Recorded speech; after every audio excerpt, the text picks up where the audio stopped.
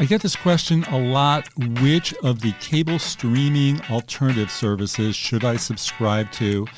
It's a big question for anybody who cut the cord and wanted to watch the Super Bowl or is planning to watch the Oscars on TV and gets a message that says they can only watch one of the apps if they can prove that they are a TV subscriber with authentication. So if they don't have that, many people are pushed to some of the services like YouTube TV, Hulu with Live TV, Sling TV, and AT&T Now, which used to be called DirecTV Now.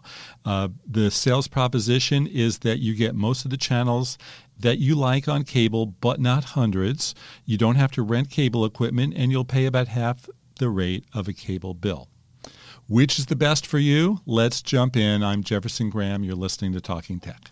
The price range starts at $30 for Sling and goes all the way up to $65 for AT&T Now, which used to be called DirecTV Now.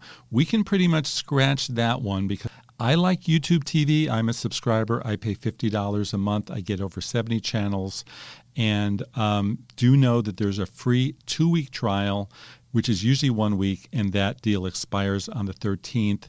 The good part about YouTube TV, again, is that it's pretty easy to use. They have most of the channels you want except for Nickelodeon, MTV, Comedy Central, Discovery Channel, Animal Planet. They do have PBS, which was added recently. None of the other streamers have PBS. Hulu with Live TV, they're missing the channels we just talked about. They're also missing PBS. The bonus with Hulu is that you also get the Hulu service, which has Fox, ABC, and NBC primetime series. They charge $55 a month for 60 channels. They have a DVR, though the DVR rules are not as generous as YouTube. You can get 50 hours with Hulu, unlimited with YouTube TV. Sling is the best bargain at $30 a month. However, they are missing a host of channels, and they're also really confusing. There's an orange offering and a blue offering, both at $30. You'll find ESPN on orange. You'll find a lot of sports on the blue offering. And some of the channels that are not in orange or blue are available, but only if you buy them a la carte, like TCM, which is $5, or MTV, which is $5. One good thing about Sling is they used to charge for DVR recording. Now it's free for 10 hours or $5 monthly for 50 hours. They're also missing CBS and ABC. So if you don't care and just want some of the cable networks, then this is your best bargain.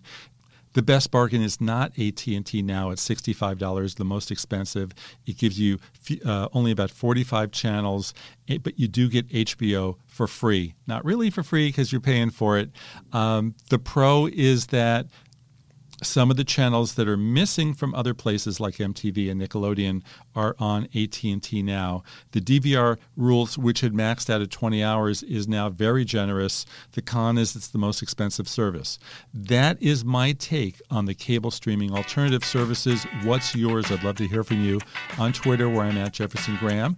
Please subscribe to Talking Tech wherever you listen to online audio, and I'll be back with you tomorrow with another quick hit from the world of tech.